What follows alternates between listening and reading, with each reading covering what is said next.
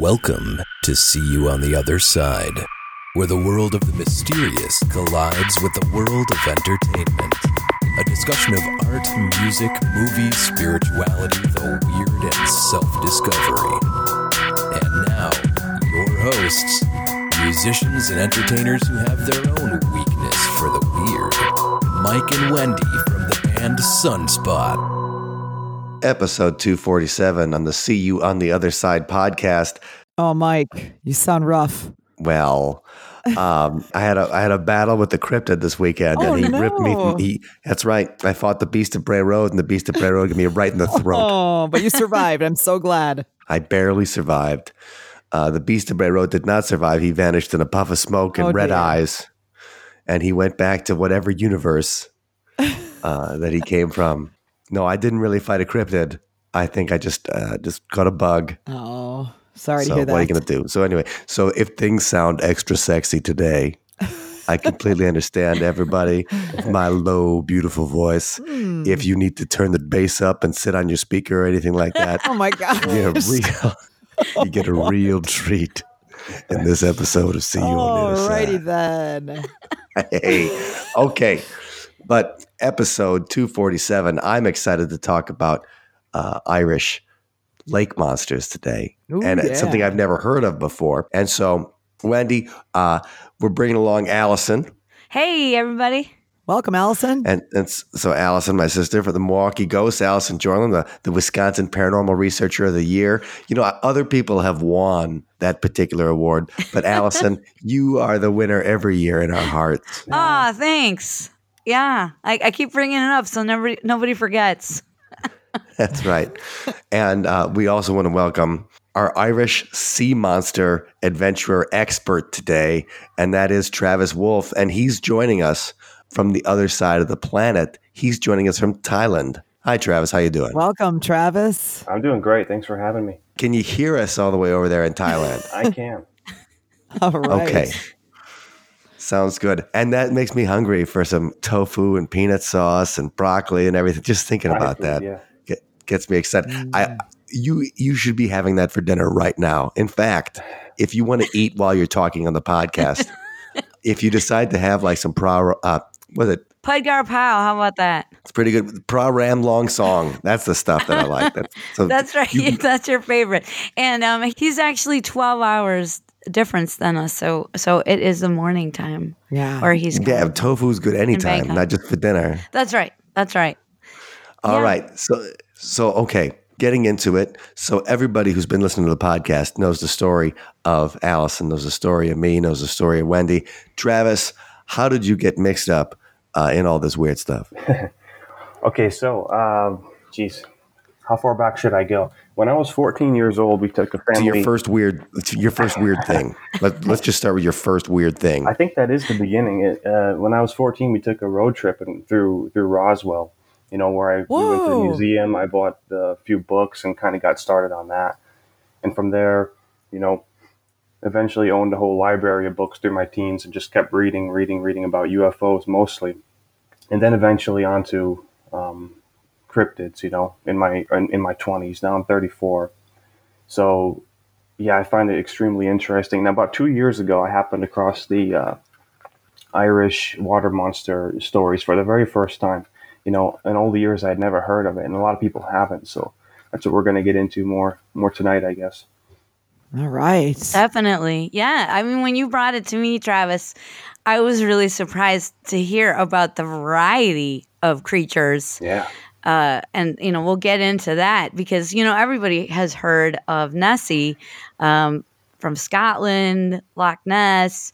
And she's just a big old glory hog because it turns out there is just such a plethora of really weird creatures coming out of Irish lakes, and it's basically largely unknown, an untapped phenomena that you know, most people don't know anything about. So, you know, you don't usually find that in the paranormal. So we definitely need to hear more.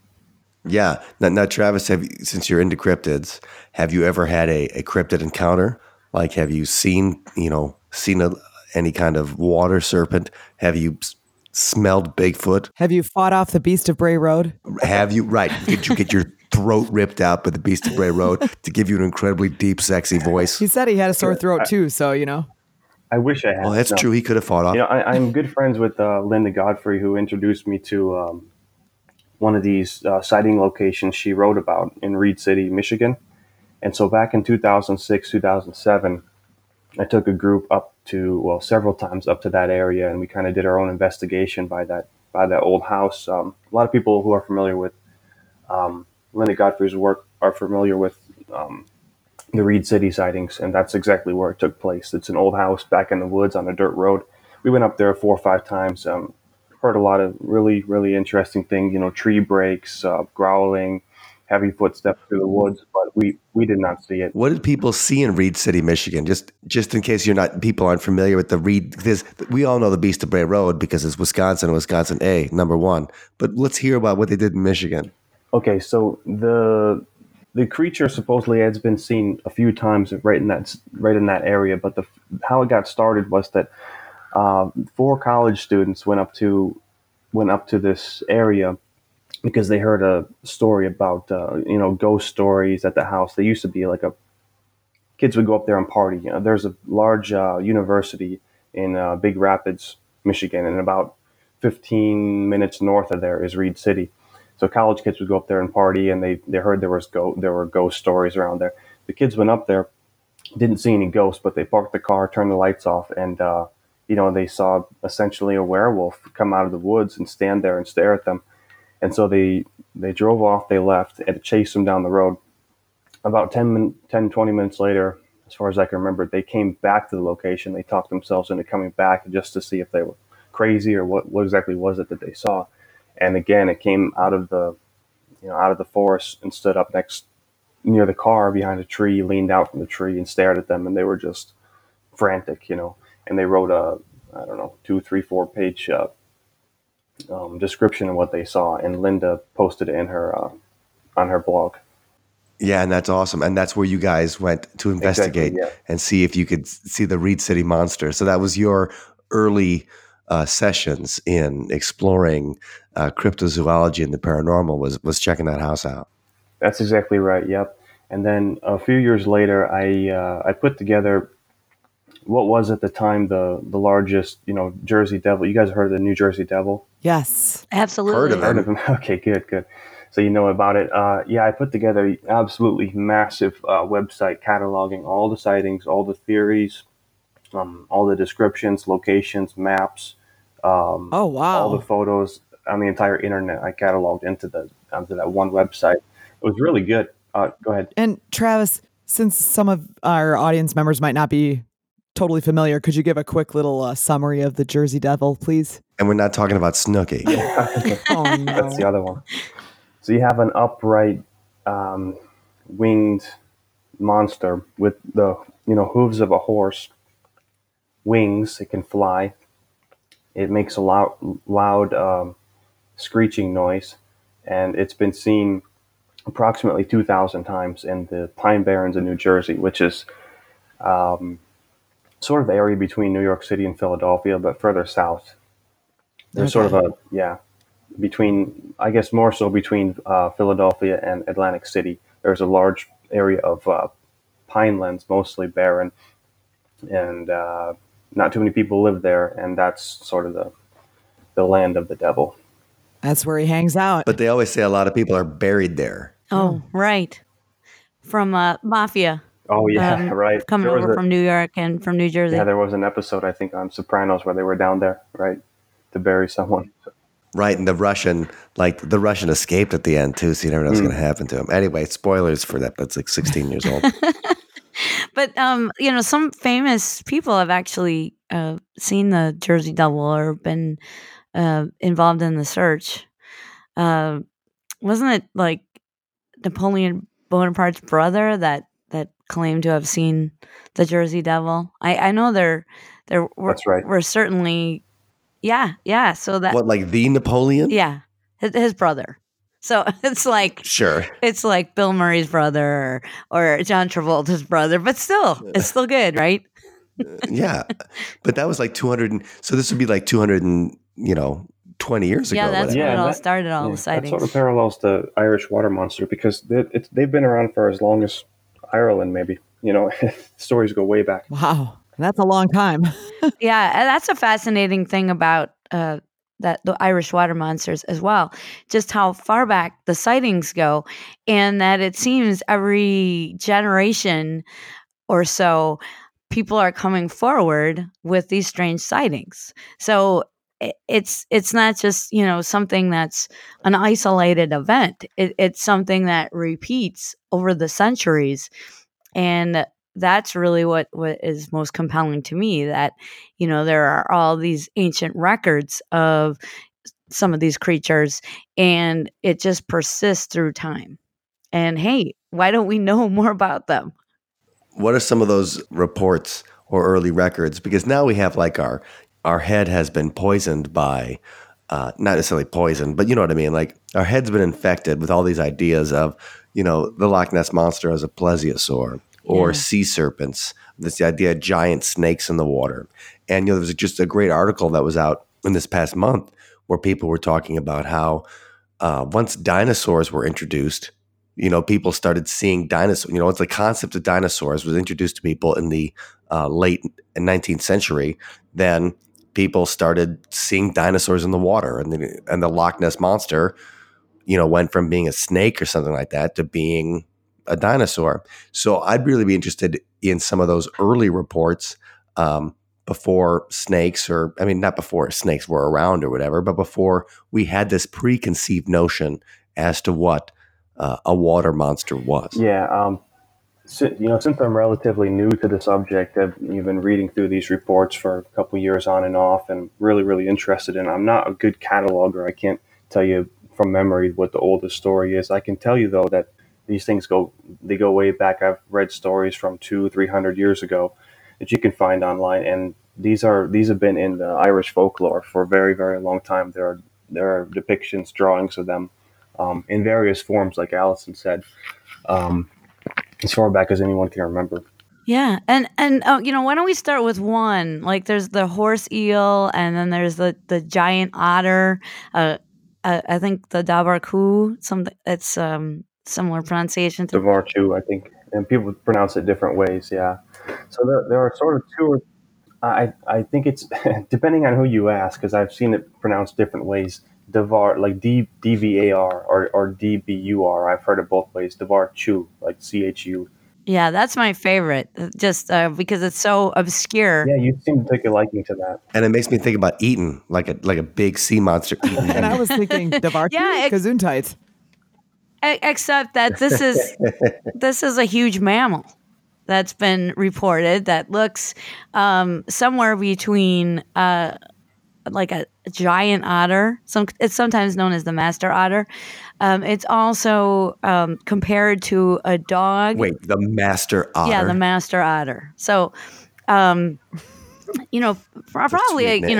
people listening to our podcast that have heard of the Mapinguari, for example, which is a form of maybe supposedly extinct megafauna, which is a giant sloth that's been seen in various areas in South America, I believe. And so perhaps this is some remnant of megafauna as well, but it's a giant ferocious otter. I mean, when I think of otters, I really just want to hug them into next week.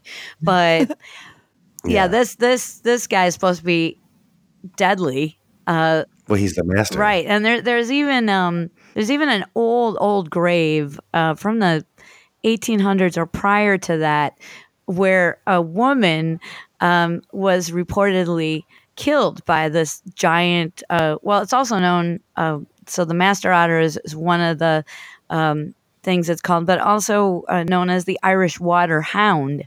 And so there's this story going back a couple hundred years, at least, that talks about this woman who was along the shore and was killed by this creature.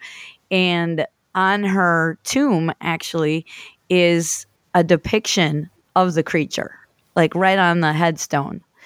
of the creature that killed her. So hopefully, Travis, we'll get some footage of that grave site. But that's one of the stories that, if sometimes you go down to the water, this creature might get upset that you're there and actually rip out your entrails and leave you for dead. So, and then on your tombstone, they'll draw a picture of the frickin' otter and not a giant picture otter, of you. right? The Irish waterhound. This is one of the creatures that you guys want to go investigate. So huh? not so cute and cuddly, but I might get my wish to actually, have my epitaph include a giant monster and the yeoman's tale of being eaten by this giant creature. Hey, that would be a great way to go, I think. Is there one particular lake in Ireland that has a lot of the stories, or is there like in the Scotland, obviously, of Loch Ness is the most famous place, but is there like one particular Irish lake, like the lake's full of Jameson or something like that, and the monsters are huge? Yeah, there are said to be just a small handful of lakes where they've primarily been seen. Those specifically, Allison took more of a liking, more of an interest in that creature. Yeah, the Irish waterhound, just because it's so different in that it is a mammalian creature, and it looks like a giant otter, but it also has flippers instead of legs like an otter. So it has some different features than you'd expect in an otter. One of the witnesses claimed that the flippers near the back anyway had some orange coloration on them. So that's really obscure to see orange in nature, especially in a mammalian species. But so that was really an interesting point, that kind of that's obscure detail that makes you wonder. Because if somebody's just making something up, they're probably not going to put in details such as that. Well, it makes me think of, when we talk about mammals in the water. The American Indians have several different traditions talk about the water panthers. Absolutely, yeah. And that's a similar kind of thing. And not necessarily like an otter, but a non-aquatic type creature in the water. That's, because the water panthers, at least in some of the things that I have read, the water panthers are more about, dragging humans in, bringing, they're not as lovey-dovey towards people. No, they're not, they're definitely not friendly. And in many of the woodland traditions where we're from, in Wisconsin, there are stories of Mishapiju in the Ojibwe culture, which is the water panther, which is something that you don't want to mess with. And the thunderbird actually is thought to counteract the evil energy of that creature and protect people from incursions where these poor hapless victims are dragged into the water. Funny enough, who told me about that originally was Linda Godfrey, was telling me about Williams Bay, which was supposed to be a point that's not too far from where Linda lives. Not that I'm not going to dox her or anything like that. Like, this is Linda's house, find her, send it to Bigfoot. But as far as Williams Bay, Wisconsin, is just this bay, near Lake Geneva, or the Geneva Lake, and that was the battle place of the Thunderbirds versus the Water Panthers, and that's where they fought each other. And the Thunderbirds were trying to do nice things for people, and the Water Panthers were trying to eat them all up. So just a little, a full circle back to our friend Linda and the Beast of Bray Road. Well, right and it's always interesting to hear about cross-cultural connections. I mean, certainly when you find those, that makes you think that, hey, there might be some reality to some of these phenomena that is repeating itself over time and throughout culture. So Travis, that's my favorite, the giant otter. What's your favorite? Okay, well, the other one is called the horse eel. Like the word horse and eel, the animal. So basically, people describe people describe a cross between a horse and an eel. Sounds terrifying already. Okay, let's get that mental image in here real quick. Like, because a horse is huge. It is hard to picture. Is it like a horse with a bunch of eels for legs? No, no. So basically, what people describe is something, with a horse-like head that trails off into the body of an eel. Without horse legs, it's got short, stumpy legs. Maybe like a reptile or something. But the body isn't like a long eel with a mane down its back a lot of the times. And this can be as long as the stories go from 2 meters in length. I would say, I'm trying to think if there's an average I can just roughly like take in my head now. I think I would want to say something around 5 meters on average from the stories I recall that I've read, and as long as 30 meters. Well, there's only one story that it's people claim it's as long as 30 meters, but that had 12 witnesses, so that's So is it a regular size horse head then? Like the kind you find in your bed or whatever? I know. In your bed? What do you mean? That's a joke from The Godfather. Obscure Godfather reference. I haven't seen it. So, but the thing is, okay, so it's like a regular size horse head that trails off into an eel body, and even if it's only 2 meters, that's 6 feet for Americans here now. That's right. So even if it's only, I suppose even the if it's head would only be 6 feet smaller long, if it was only 2 meters, yeah. But you would need a larger one to support an entire like horse size head. But a horse-shaped head, more like, yeah. I see. I'm almost picturing like a seahorse, but maybe not with the curly tail, more of a slithery snake tail. Yeah, so people who have seen it from a distance report basically what they initially thought was a horse until they saw it move across land or splash down into the water, and the body was long like an eel, usually dark in color, dark brown or black. And that makes me think of the Scottish tradition of the Kelpie, Mike, which or the water horse. And what's that? Well, it is a fearsome creature that, much like the water panther of legend in this area, drags people down to the depths. And yeah, it's kind of has an association with the Fae as well, because when you think of like the puka, for example, in Irish Fae tradition, they can appear as different animals, generally rabbits, but sometimes horses as well. And they will ride through or trot through and, invite you to take a ride. And if it's a puka, you're probably gonna end up okay in the end. I mean, they generally want to scare you to death, but that's it. And if it's more of like a Kelpie creature from Scottish tradition, it'll appear as a horse and then drive you into the water, drive you under until you drown. It'll kill you dead body.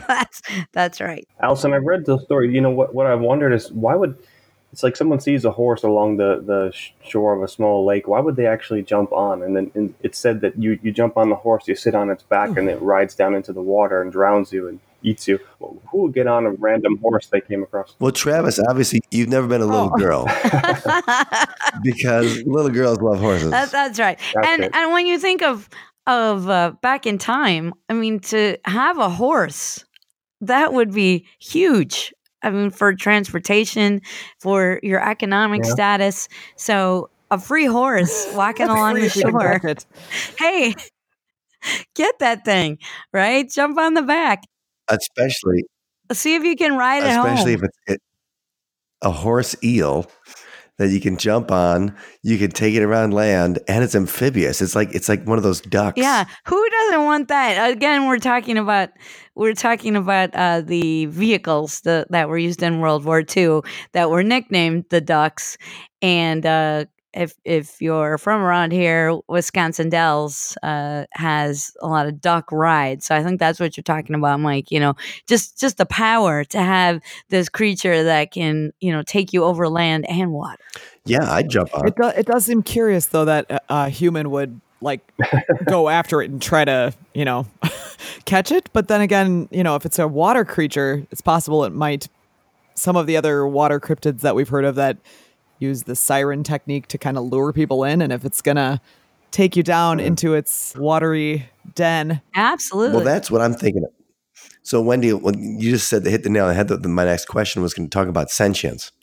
And so normally when you think of a cryptid, if it's just going to be like a bizarre animal or something that we just haven't discovered yet, then okay, that's cool. But if it has some kind of malevolent sentience, like we're talking about with the Kelpie or the water panther, where they're intelligent, the water horse leads you to your death. Like it's making a plan. It wants to eat you. It wants to swallow your soul, kind of thing. And so that's so are there tales are these intelligent creatures? Have people ever talked to a horse eel?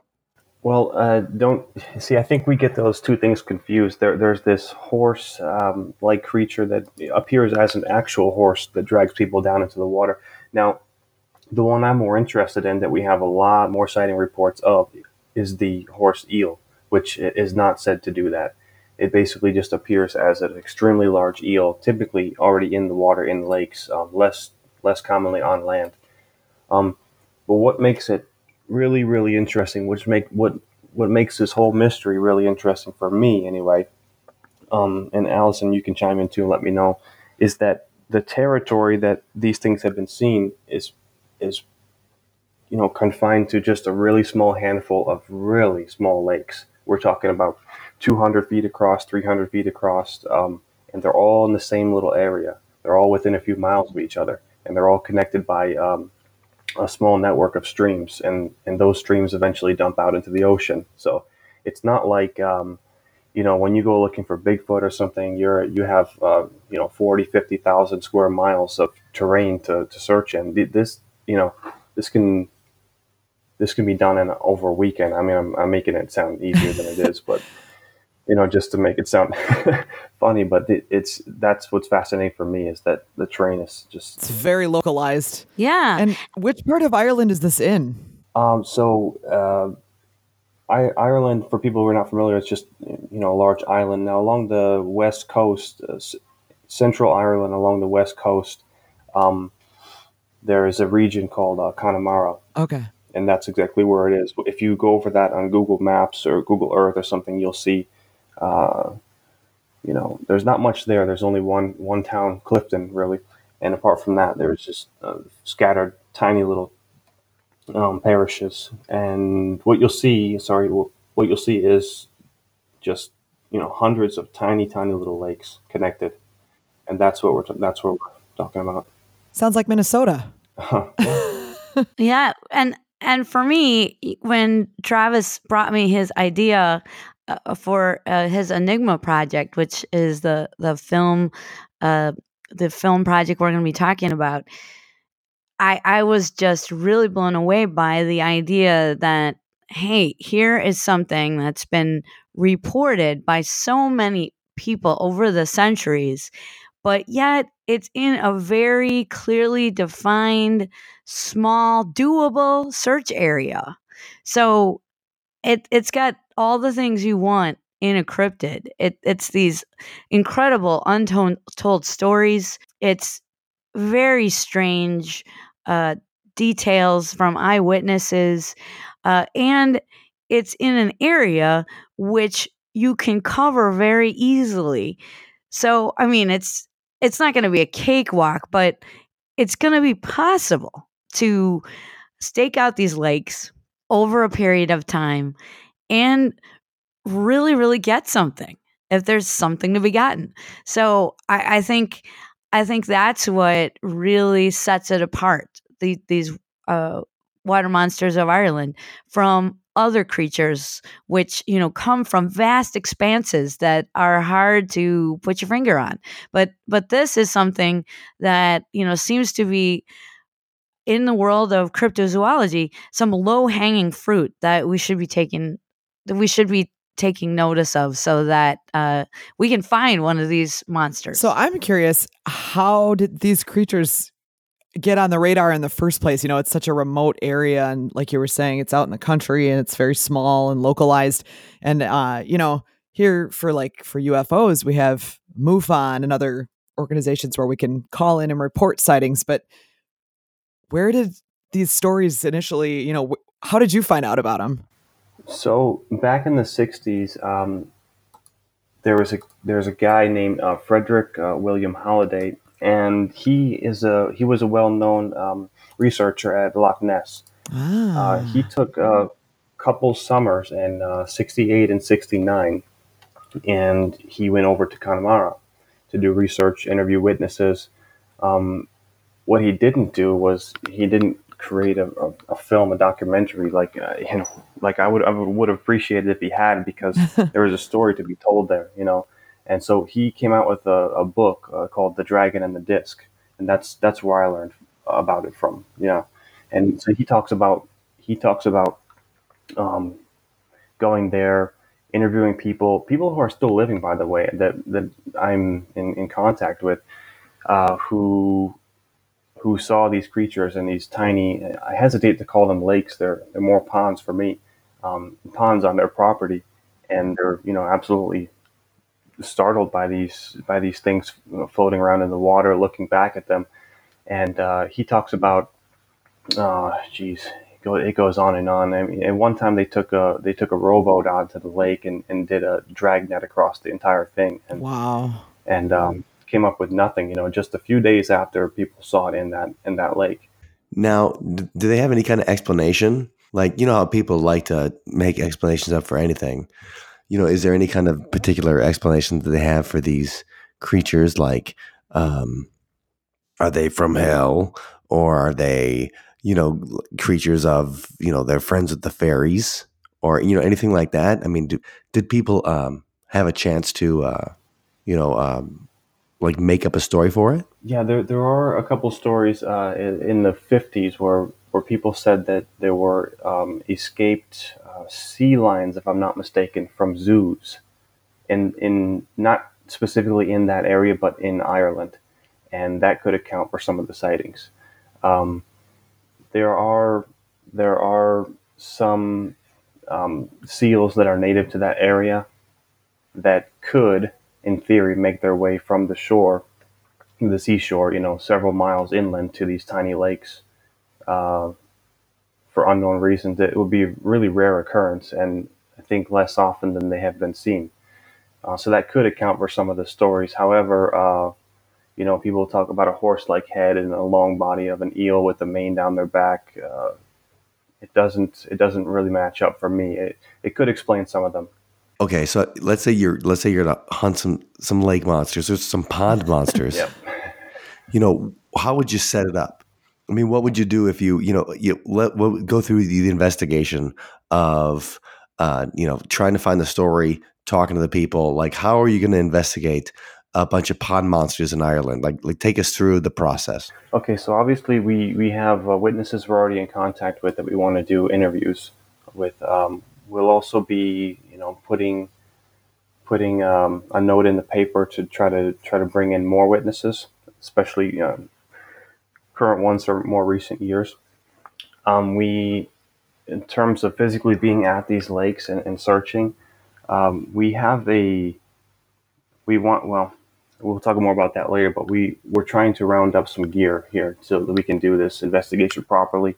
Some of the tools that we want to use include handheld infrared device that I believe you could see things, animals surfacing on the water at night, which is when they tend to surface more. People see them more at night. Yeah, I mean that would be a great thing to have, because people use those forward-looking infrared in paranormal investigations, and law enforcement use them when they are searching for perpetrators. Even from helicopters, you can look down below and see figures moving in darkened landscape. So I mean that would be a key piece of equipment in the arsenal, to be able to see creatures surfacing in these dark lakes. You got to have that. Yeah, exactly. The other thing that we think is important is to have a drone to do overhead shots of the lakes. Now, a lot of these lakes are filled with pretty murky water that you can't see too deep into. But from aerial perspective, looking down, if anything does near the surface of the water, we'll be able to see that on the drone that we can get that shot with. Another really, really important thing for me is the remote controlled submarine. And they're pricey. I'm still looking at a solution for us, either to maybe rent one, or we have a few options. But basically, getting clear imagery and video of the bottom of these lakes and being able to, literally like swim through it and see if we come across anything. That's really, really important for us. Yeah, and especially since the horse eel in particular, eels in general would find the lake bottom or as their natural habitat. So they generally spend a lot of their time below the surface, but not just below the surface, but even dug into the mud. So yeah, you definitely need equipment that is going to pick them up in that location.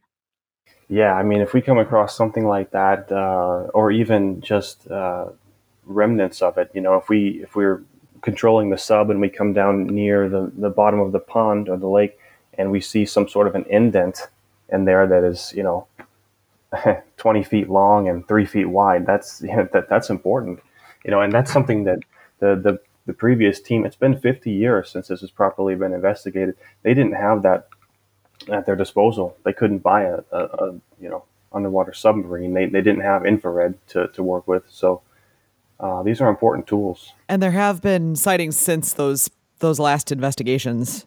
Yes. Oh yeah. Very much so. Yeah, we have some current ones. And so, are the sightings now more traditional? Are they still seeing the master otter, or are they seeing the horse seal, or are they seeing maybe what are ingrained ideas of what water cryptids are? That kind of goes back to what you were saying earlier. I'm noticing as the years go on, I'm noticing fewer mythical seeming encounters. It seems to be more what you would expect. It seems to be a physical creature. Yeah, and the master otter has been seen. It was just a few years ago. One of the more recent reports was just a couple who was camping out on the lake, and they heard some rustling late in the night, and so they got out of their tent and they thought, well, we're going to go on a little adventure. And the husband had this head-mounted light on, as almost a joke to be this, kind of fearless adventurer. And that's all he had on. Oh. Okay. All right. Don't go there, Mike. I know your low voice is taking us to places we don't want to go. So just pull out. Right. But new kinds of that's new right. adventures. But anyway, he has this headlamp on, and they see this huge monstrous otter, which turns around and growls at them, and then jumps back into the lake and speeds away. And water creatures can be extraordinarily fast, and this is what they saw, and this was like nothing they had heard about, because these creatures are so obscure. They're like, what the heck was that? And if you Google this creature, one of the illustrations that you'll find is by this eyewitness. So yeah, it's not people's expectations, that they're going to see this plesiosaur. Hey, I'm in the UK. I don't know where I am. I'm not in Scotland. I'm in Ireland, but there must be plesiosaurs here. It's not that, someone was being primed to see it. It is something that just comes out of nowhere, and you're like, hey, what was that? And the huge, to think of a huge otter, I mean, that's really something that is pretty much undone. Like, nobody talks about that. It's not one of the popular. Right. Nobody talks about giant. Nobody talks about it's not one otters. of the popular cryptids out there. And in terms of the eel, I mean, that's something that could actually exist. I mean, the otter could exist as well, and maybe it's not an otter. Maybe it's some kind of species of seal which seals can be pretty ferocious, especially like the leopard seal. I know that's more from like the South Pole region, but what if it is some kind of migrating seal that maybe has not been categorized yet? And in terms of, but where do you report this? Like, where do you report this if you see the master otter? I think, like, where did those people send the information into? Like, did they call the Irish Animal Control? Yeah, I think that's a problem. Like, where do you report your sightings? I mean, I think that's a problem with all these strange phenomena. All these stories go untold because there's no one to tell them to. But certainly there's the Center for Fortean Zoology, which they've been very helpful just in preparing for this search. So there are staff members there that have done research into these creatures, but again, it's not widely known. Now, as far as the horse eel, I think that that's something that is even more plausible because we know there's large eels, and eels do have like a fin down their back. Some species is very prominent, which looks like a horse's mane. You can certainly see where that would figure into the description if it has this this appendage that many eels have going down the center of the back. You can see where people struggling to describe what they saw would compare it to a horse's mane. So that's not impossible. I know that certain people have thought that even in Loch Ness, that Nessie, and not being like instead of thinking of them as a plesiosaur or thinking of her as a zeuglodon, some ancient whale or something like that. Some people have put forward the idea that it is a giant eel. Yeah, and now one interesting thing about the eel theory is that for a lot of people that don't know, these eels, they are born in the Sargasso Sea, which is east of Florida. Now, no one knows exactly where that is. The eels are kind of a mystery to us still, and they're born. And what we know, what we think we know, is that, and not us, I mean science. These eels, when they're born, follow these like scent trails from their parents all the way back to where their mother came from, which is freshwater lakes. So what these things do is they're born, they swim all the way back, thousands of miles back into these lakes, and the theory is that eels that are not that somehow don't have an urge to breed or don't make their way to the Sargasso Sea to breed, they just remain in these lakes and grow larger and larger and larger. Kind of like the people know about the goldfish, how if you just keep feeding it and it lives in a large enough lake, it'll just grow forever. Like when you see those huge goldfish at like a Chinese restaurant or something like that. Yeah, like koi. We don't really know what the limit is, and that could account for some of these sightings. If these eels really do, it might not be that strange for an eel to actually get 25, 30 feet plus. I don't know if it's ever been tried in a controlled environment where they just keep feeding an eel and just keep it healthy and see how large it gets. I'd be interested to know. Well, they should definitely do that. I mean, if scientists aren't going to take it on, we should do that. I mean, we've all got bathtubs, right? What are you using that bathtub for? You could start. That's where you could start. Growing your eel, and then you worry about it later, like where to put the eel.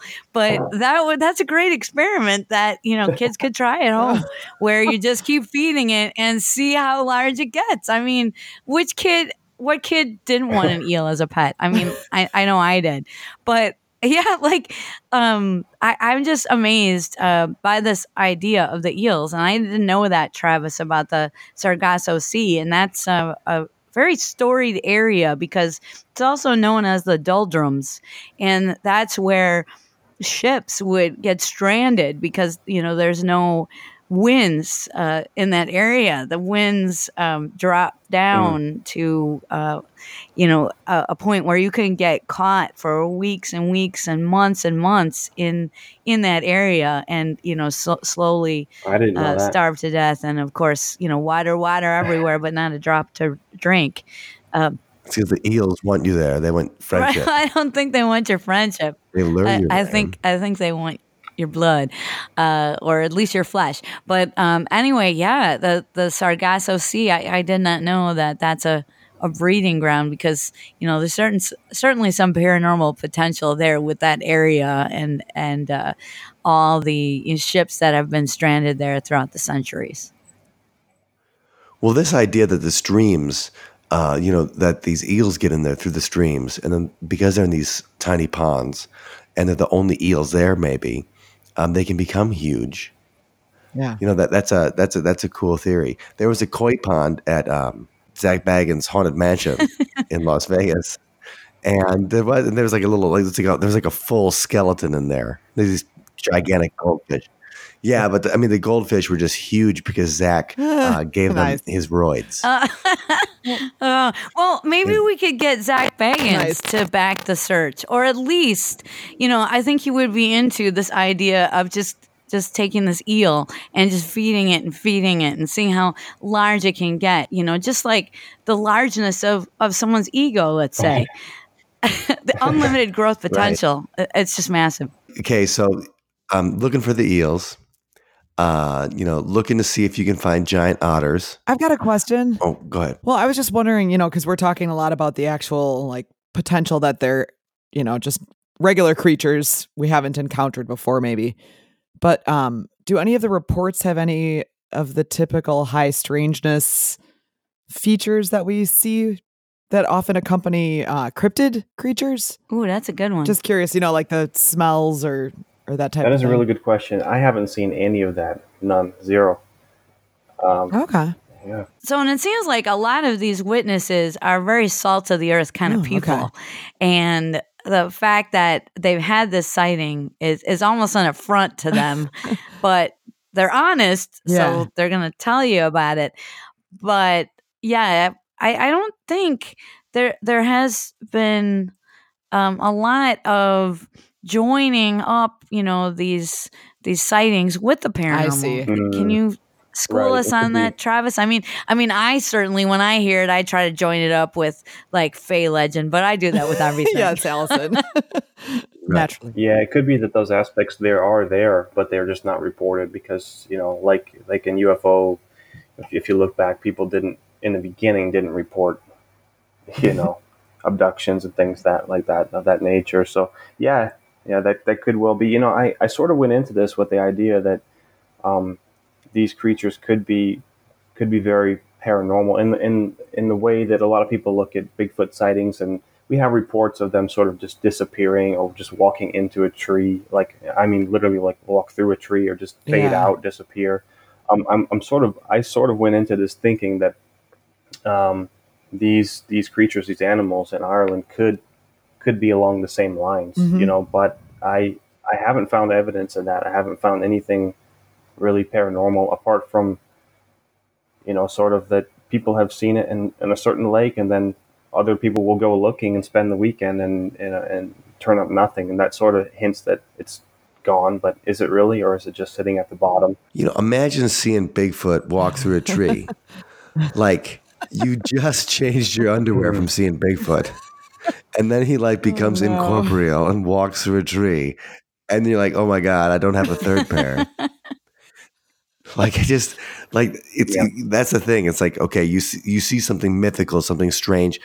It sounds like when you see the master otter, first of all, you're probably weirded out a little bit, like seeing one of those giant insects in that Them 1950s movie.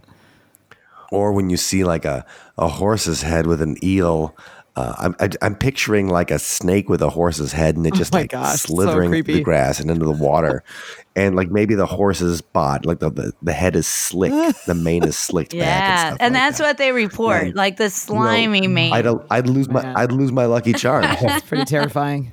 So we should talk a little bit about, now you guys are going to try to make a movie about the Irish water monsters. And so let us know a little bit about the film and what that's all about. Okay, so yeah, this is, I've been so fascinated by this since I've been researching it and reading the books. And at one point, I don't know exactly when it happened. I just really felt like this is a story that needs to be told outside of a few very, very unknown books that, you guys have probably never heard of. These stories that no one knows about this. I don't even believe that it's even been touched on in other episodes of other paranormal creatures. You have like Monster Quest, and they go to certain regions of the world. As far as I'm aware, they haven't even done a 5-minute snippet of these Ireland monsters. It's never been told properly. There are a few episodes in some news reports in Ireland over the years, 2 or 3 minutes here, 5 minutes there, but a proper documentary of film, and I don't mean like a mini documentary, 20 minutes. I mean like a, hour and a half, like a proper film, with all the witnesses and taking you to the lakes and, maybe retelling some of these stories, doing a proper investigation. That's just never happened. So I became really interested in creating such. Well, that sounds good. And so it's an Indiegogo campaign, right? Oh, that's right. It's an Indiegogo campaign. We have a lot of information there that people can read if they want to learn more about it. Definitely. And we think we can do it for, a pretty affordable amount. So, we're not looking to strike it rich here. It's just we're looking for help to get the equipment that we think would help in the search. What would it take? What would it take to find this creature?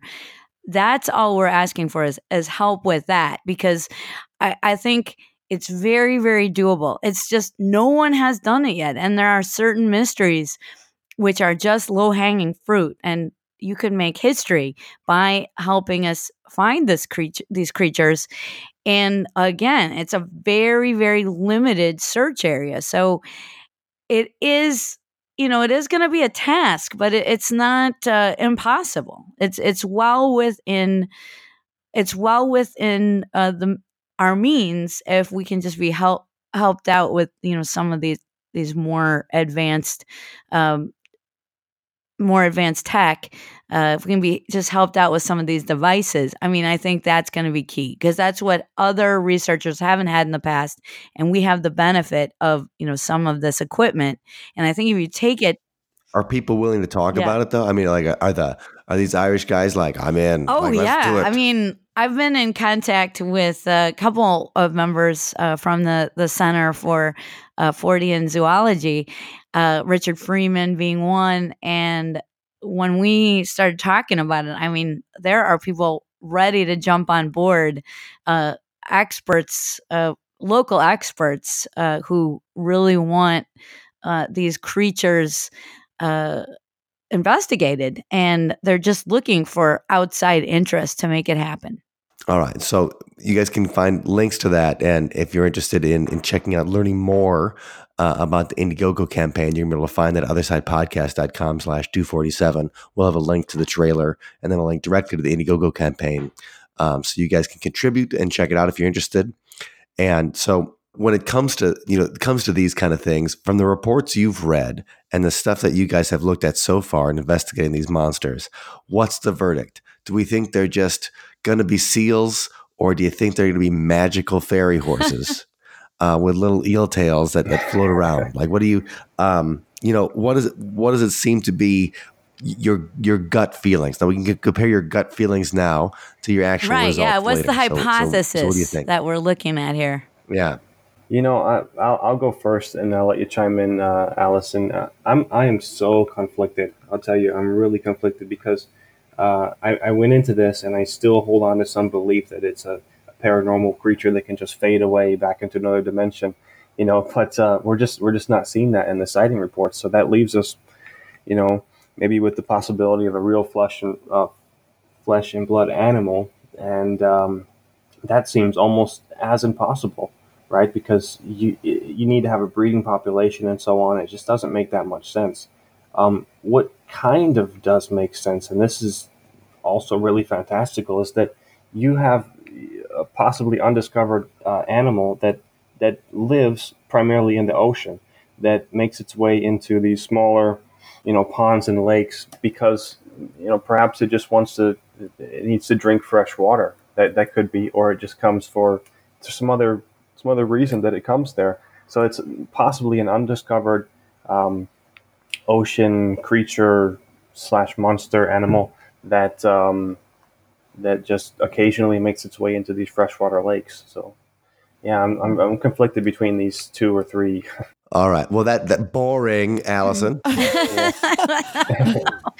I have to agree. I love to go there, with the Fae explanation, interdimensional creatures, that kind of focus. But from what I've read in the sightings reports, you got to follow the data, no matter where it leads.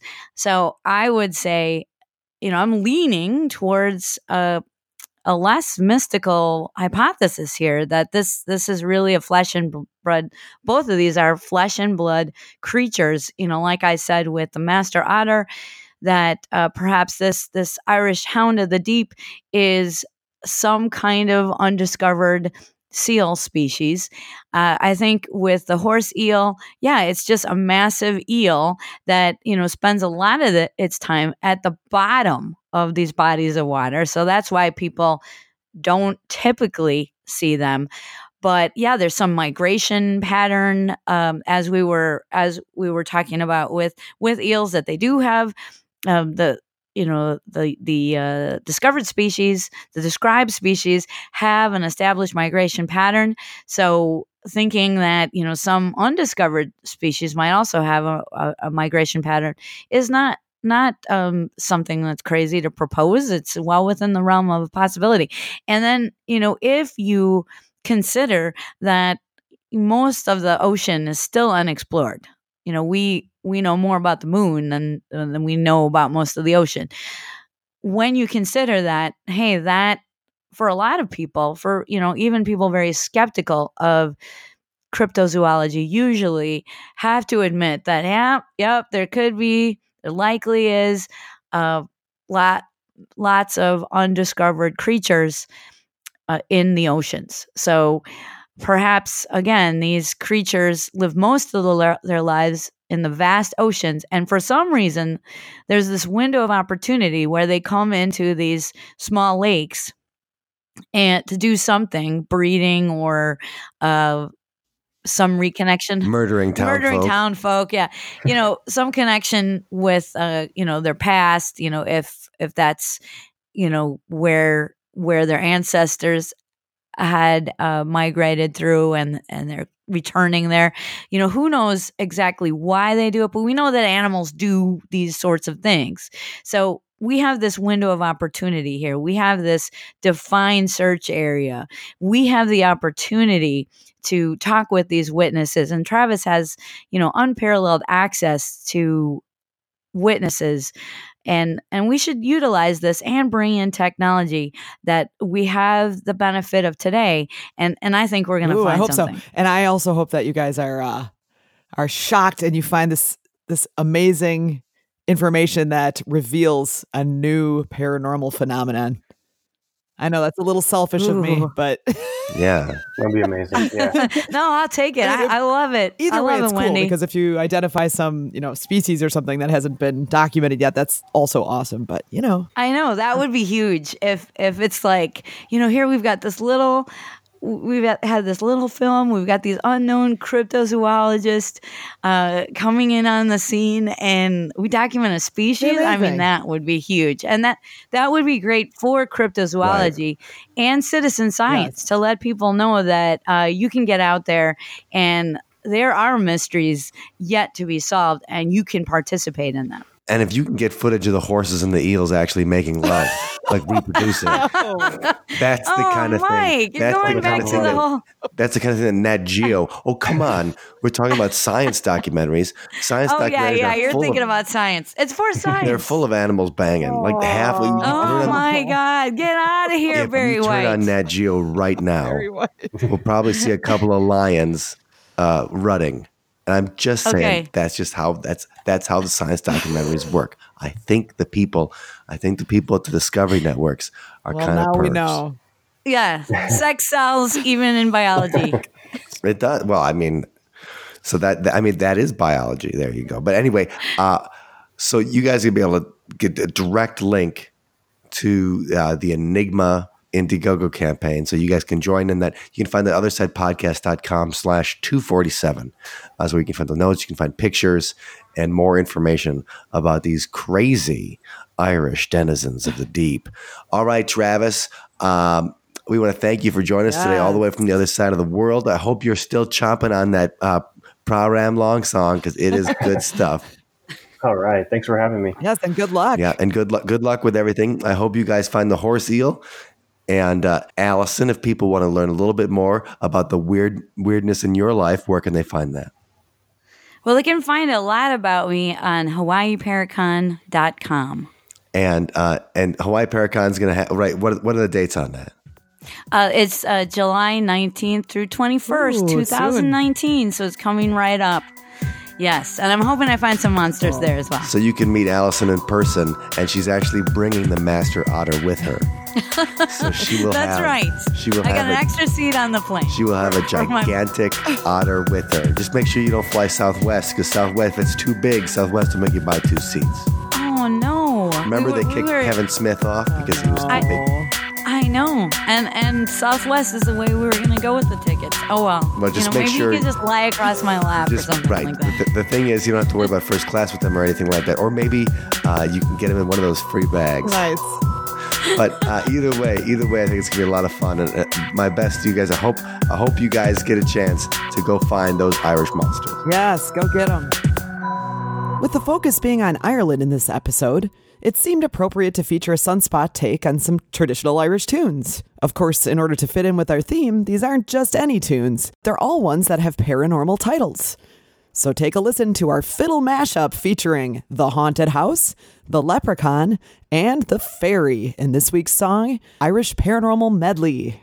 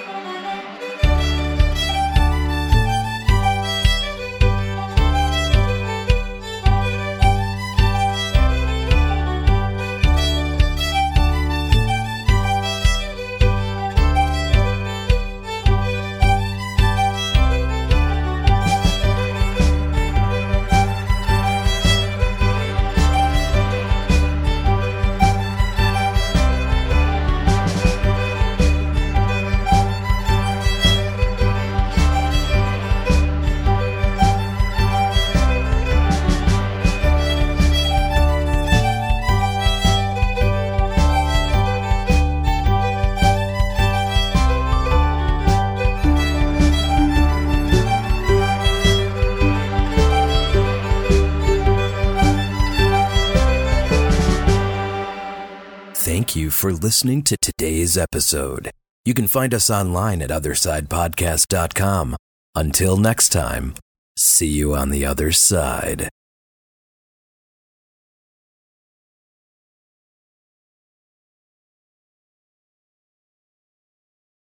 Imagine seeing Bigfoot walk through a tree. Like, you just changed your underwear from seeing Bigfoot. And then he becomes incorporeal and walks through a tree. And you're like, oh my God, I don't have a third pair.